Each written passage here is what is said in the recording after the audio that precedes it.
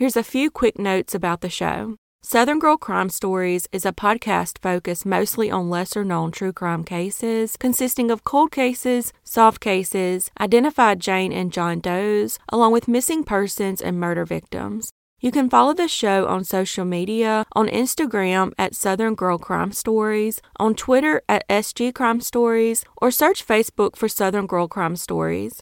If you're interested in getting some merch, visit my YouTube channel, or you can donate directly via Venmo or PayPal following the links in the description. You can submit case suggestions to southerngirlcrimestories@gmail.com or DM me on social media. Please be sure to check out my YouTube channel for these stories along with photos of victims, suspects, locations of murders, and more.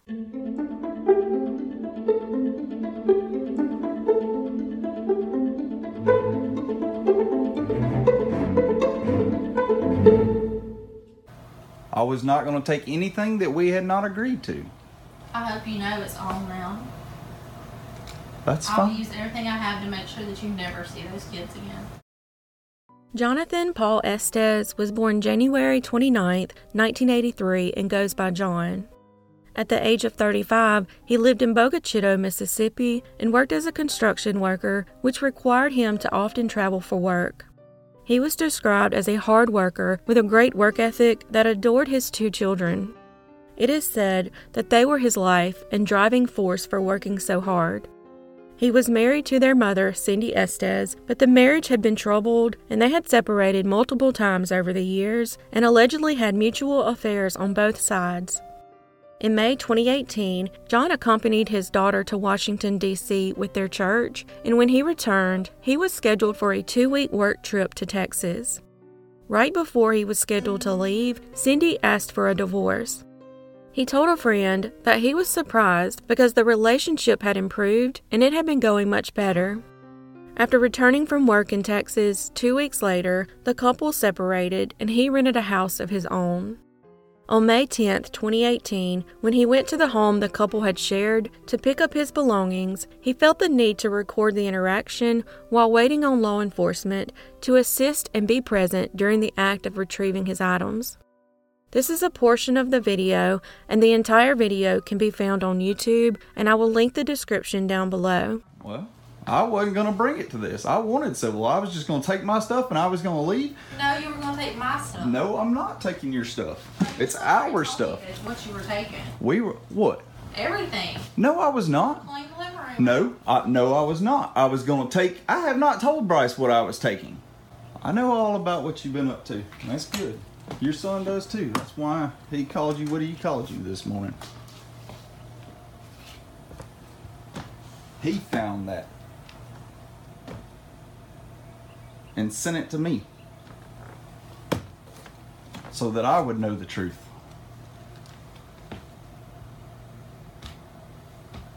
And in the state of Mississippi, we'll see what the judge has to say about it.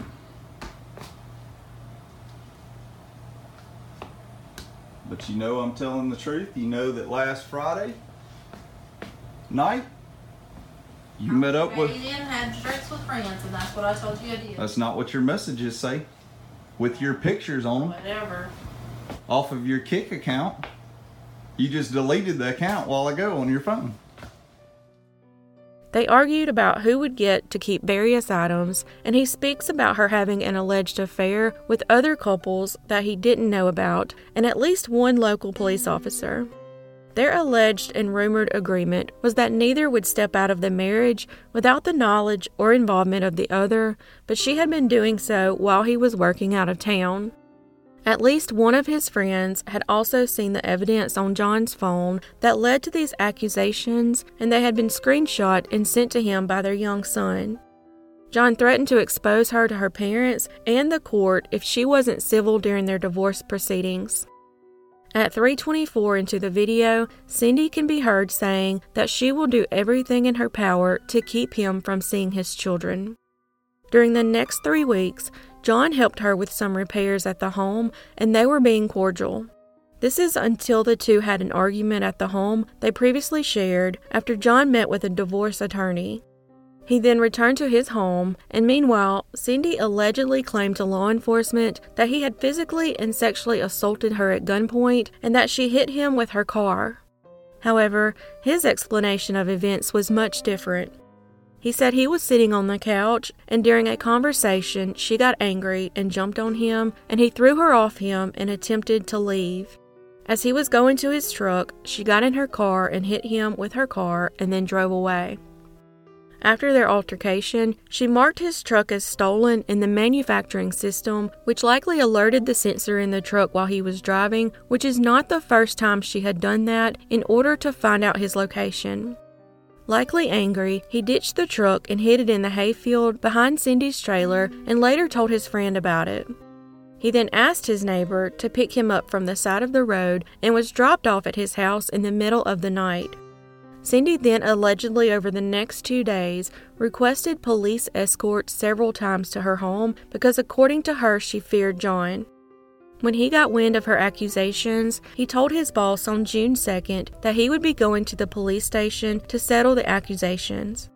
That same afternoon, John was on the phone with his best friend Kevin and said that police were cruising up and down his road, Jean Road, and he was going to just flag them down and see what was going on. They were apparently watching the house for him to return in his truck, not knowing that he was already home and had ditched the truck. They even stopped and asked his neighbor if they had seen his truck. Keep in mind, this is a very small rural town where everyone knows everyone and many people are related.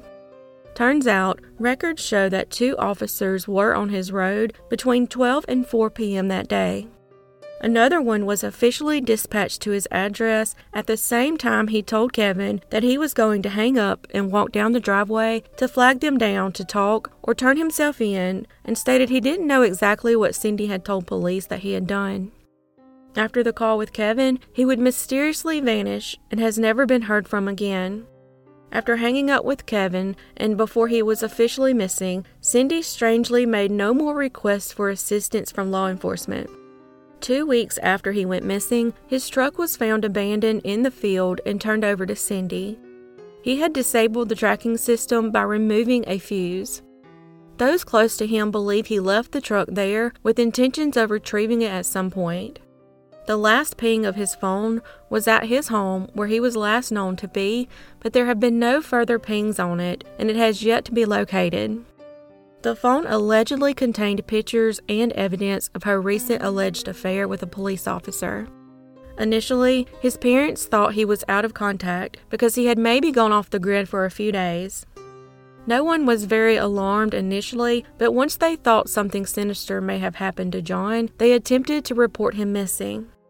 The Lincoln County Sheriff's Department initially refused to accept a missing persons report for John, as Cindy had filed assault charges against him, and they thought he was a fugitive on the run. They explained that you can't be considered a missing person and at the same time be wanted by police. Many believe that this was all strategically done to hinder and delay an investigation into possible foul play. A few months later, in September, John's sister filed the missing persons report with the Lee County Sheriff's Department near where she lived in Tupelo, Mississippi. Their divorce was finalized the following January in spite of John's absence, and Cindy was granted full custody of their children. Investigators would start officially looking into his missing persons case many months after he was last seen. His loved ones don't believe he would have abandoned his children, as he loved them dearly and had always had regular contact with them even during the tumultuous separation. Suspiciously, she reportedly told her son that his father was not coming back. Many people speculate that she knows more than she shared. She has obtained an attorney and has been uncooperative with the investigation. The mobile home that they had shared and his truck has since been sold and allegedly was never thoroughly searched for evidence. In February 2019, Cindy was arrested for grand larceny by the Lincoln County Sheriff's Office for selling a bobcat that was owned by John and his father not long after he went missing. She allegedly told the man she sold the bobcat to that her husband had been dead for 2 years and she had been grieving and just now getting around to selling it. His children, his parents, his siblings, and all those that loved him remain devastated in their loss and want justice and answers. His bank account has been untouched since June 1st, 2018, the day before he was last seen. Let me know in the comments what you think happened to John. Due to a lack of reported evidence available at this time, the case remains unsolved.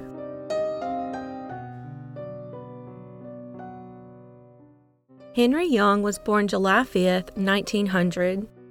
At the age of 90, Henry resided in the sparsely populated town of Jonestown, Mississippi, in Coahoma County, where he lived and worked on the Alcorn Russell farm. He was described as the kind of man that would give you the shirt off his back. On July 23, 1990, he left home during the night, driving his dark blue 1976 Ford Maverick with a white top. Witnesses reported seeing him outside of Jonestown with an acquaintance of his who happened to be a 17-year-old girl. Sadly, Henry never returned home to the farm. When this girl was questioned a couple weeks later, she said she'd robbed Henry and beat him to death outside the Silver Savor grocery store in Tutwiler, Mississippi. She also implicated a 15-year-old boy as her accomplice that lived in Tutwiler. What was strange, though, is she claimed they did not kill Henry until August 1st, a week after his disappearance. Both teens were arrested and held for his murder. However, when police could not find his body or his car, they brought a helicopter into the search and dragged the Hobson Bayou along U.S. Highway 49. Then on August 24th, over a month after his disappearance, Henry's car was found near Friars Point, Mississippi, about 50 yards from the Mississippi River. The grass had grown up around and even into the vehicle, indicating it had been parked there for a long time. But there was still no sign of Henry. A few days later, police found his shoes, car keys, and breeches. Surprisingly, the teens were released despite their confessions. Authorities stated that without Henry's body, there was no case against the teenage suspects, and as of June 2022, this case remains unsolved.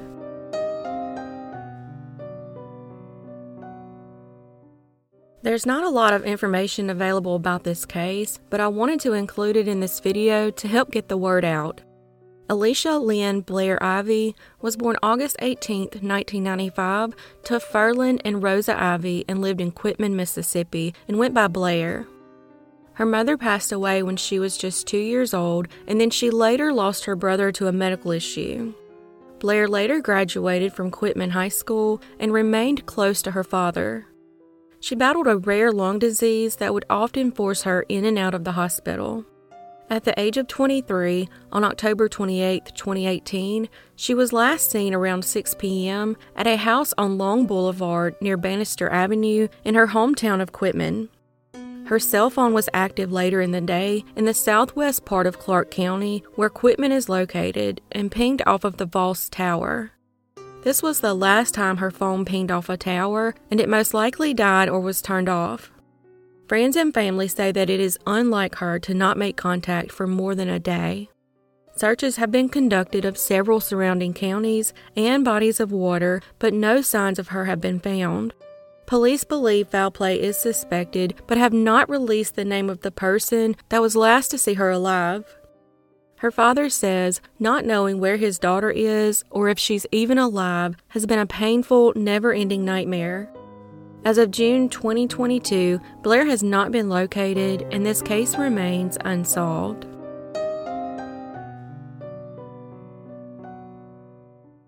When Leslie Allen married Jeff Anderson in 1985, she already had 3 children, Greg, Stephanie, and Chris. Jeff and Leslie went on to have 3 more children together, and he adopted Greg, Stephanie, and Chris. Rachel Marie Anderson was born May 9, 1986. Cameron Jeffrey Anderson was born March 4, 1988. And Kyle Nicholas James Anderson was born December 11, 1990, and at the time, the family lived in Racine, Wisconsin.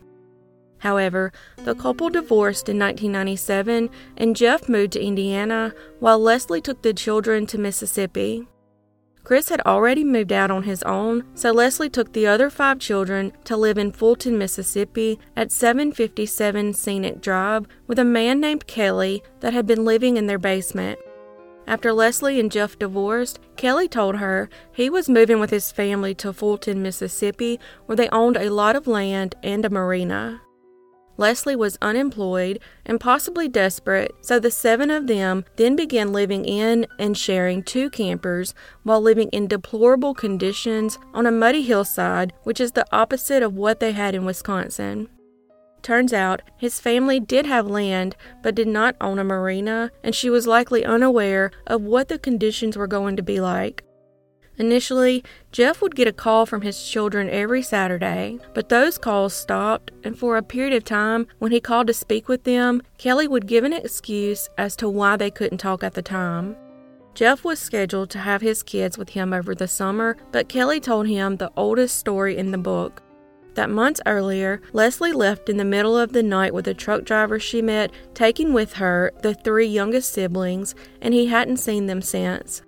Leslie allegedly left Stephanie and Greg, her oldest children, in his care, and also left her brown 1981 Chevrolet Caprice station wagon, which was later found abandoned on Kelly's property. Strangely, Jeff's child support checks were still being cashed. Also, the older children, Stephanie and Greg, who stayed with Kelly, are mentally disabled and were receiving monthly disability checks. In April 2000, Jeff filed a complaint with the court that Leslie was in contempt and he didn't get his children for the summer and he didn't even know where they were. The children were then officially reported missing April 11, 2000, when Leslie missed the court date regarding visitation. A warrant for Leslie was issued, and Jeff received full custody of the children once they could be located. Since then, Chris and Jeff have hired private investigators that found that Leslie hasn't used her bank account or had any jobs since her disappearance. The investigation also showed that Leslie, Cameron, Rachel, and Kyle hadn't been to any medical appointments, and there have been no sightings of them anywhere since they went missing, and social security numbers have not been used. Stephanie and Greg were born with special needs and to this day remain in Kelly's care, and he has managed their disability checks for the past 22 years. Members of the Anderson family have driven down to Mississippi to speak to Stephanie and Greg, but Kelly refuses to allow them to, and because they are adults, nothing has been done. He's allegedly told Stephanie and Greg that Jeff is evil and dangerous, and they refer to Kelly as their uncle. However, there was one occasion in early 2001 when this photo of Jeff, Greg, and Stephanie and their grandmother Nancy Kelly was taken during a visit to the camper where Greg and Stephanie were living. Initially, they were overjoyed to see their family members, but minutes later, their behavior quickly changed when Kelly joined the family visit. Stephanie clung to him, and Greg began to rock and suck his thumb. When law enforcement arrived, they explained to the siblings the family wanted them to come home to Indiana. Kelly began yelling, "They will kill you if you go home with them. Is that what you want?" The 3 officers told the family they are adults and they are capable of choosing where they want to live, when in fact they are developmentally disabled and in the care of someone who is of no relation to the family. Chris now runs a Facebook page dedicated to his missing siblings. The government has reportedly checked in with Kelly and found him to be a fit guardian. The Anderson family has tried for over 20 years to work with local law enforcement in Fulton to try to get answers. However, Itawamba County refused to file a missing persons report on Leslie, Cameron, Rachel, and Kyle, so Ohio County in Indiana has been the only agency investigating, which is where Jeff lives. Chris has made at least 2 trips down to Mississippi to meet with the sheriff's department and other officials. At the last meeting, the police said that they were pretty confident they knew where Leslie was, and they were planning to make contact with her, and they somehow knew that she just didn't want to be found. There has been no further communication with Chris and Jeff, and the calls to the Itawamba Sheriff's Office either go unanswered or straight to voicemail or whatever it takes to avoid proper communication with Chris and Jeff. It's also been revealed that Kelly allegedly received legal guardianship over adults Greg and Stephanie by simply stating that Jeff wanted him to have legal guardianship. There has been no publicity regarding these missing children, and most people near Fulton, Mississippi have never even heard of this case. Kelly's family owns a lot of land in Itawamba County, and there has reportedly never been a search done on the land. As of June 2022, Rachel would be 36, Cameron would be 34, and Kyle would be 31 years old, but they remain missing and this case remains unsolved.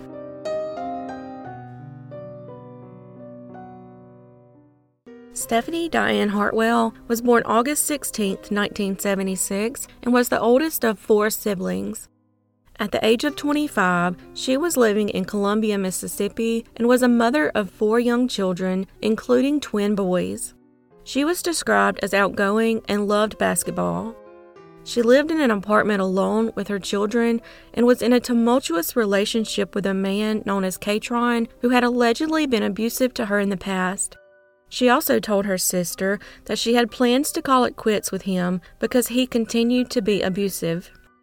On November 28, 2001, soon after her children went to school, she kept receiving repeated calls from her friend LaWanda while she was on the phone with another friend. It is important to note that LaWanda is cousins with Stephanie's boyfriend Catron, and Stephanie had recently distanced herself from LaWanda after having a falling out. LaWanda's green 4-door Saturn car with tinted windows pulled up to the apartment between 8:30 and 9 a.m. Stephanie told neighbors that she was going to the store and would be right back, and left in the car in the vicinity of Harrison Jefferson Road in Columbia. She likely said she was going to the store as to not explain where she was really going because she left her purse behind and had apparently been running herself a bath. Her neighbors witnessed her getting into the green Saturn but could not be sure who was driving, but it was assumed to be LaWanda because it was her car. Sadly, Stephanie would not be right back and has never been seen again. Stephanie's sister soon arrived to the apartment as planned to find Stephanie gone, but her purse and phone remained in her apartment and the bathtub half full. It appeared that she left in a hurry with intentions of quickly returning. Afterwards, LaWanda denied ever talking to Stephanie or seeing her that day. Both LaWanda and Catron have reportedly been uncooperative with police, and it doesn't appear that there has been any progress in the investigation into her disappearance and presumed homicide. Her children, now adults, have grown up not knowing where their mother went and what happened to her, and as of June 2022, this case remains unsolved.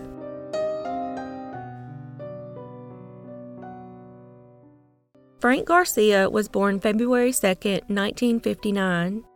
At the age of 35, he was the father of 2 girls, 6-year-old Crystal and 10-year-old Stephanie. They were living in the very rural town of Houston, Mississippi, a town of only a few stoplights and where everybody knows everybody.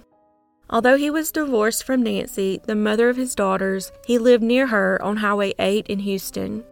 He was described as a devoted father and all-around good person and was known to visit his daughters often. He and his second wife, Ginger, were in the process of separating when something bad happened. On February 16, 1994, Frank mysteriously went missing. His wife, Ginger, told police 2 different stories about his disappearance. In one story, she said she went to get her daughter from church, and when she came back, Frank was gone. His wife's other story is that he left walking down the highway with 2 garbage bags of clothing, a box of important papers, and a 19-inch television set and never returned. I can't imagine the possibility of one carrying 2 garbage bags full of clothes, a television, and a box. None of the items he allegedly took with him has ever been found, and he left behind 2 paychecks at his workplace. It would be 6 days before he was actually reported missing, but not by his wife Ginger, but his sister instead, who was living in Alabama. 10 years after his disappearance, a local man confessed in writing to the murder. But after police searched the person's house for 2 days, he told them that he made it all up and had nothing to do with it. So police called off the search, and according to his family, nothing else has happened since. In 2008, police got a possible tip about where his body was buried, but after days of digging up levee banks, nothing was found. His daughter's DNA has since been entered into the system so that they can use it to compare against any unidentified remains that are found. His loved ones feel that his disappearance has been silenced for the past 28 years, although the investigator on the case begs to differ. Frank would be 63 years old as of June 2022, and as of today, this case remains unsolved.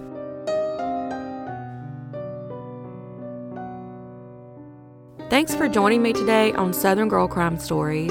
Please be sure to check out my YouTube channel for these stories, along with photos of victims, suspects, location of murders, and more.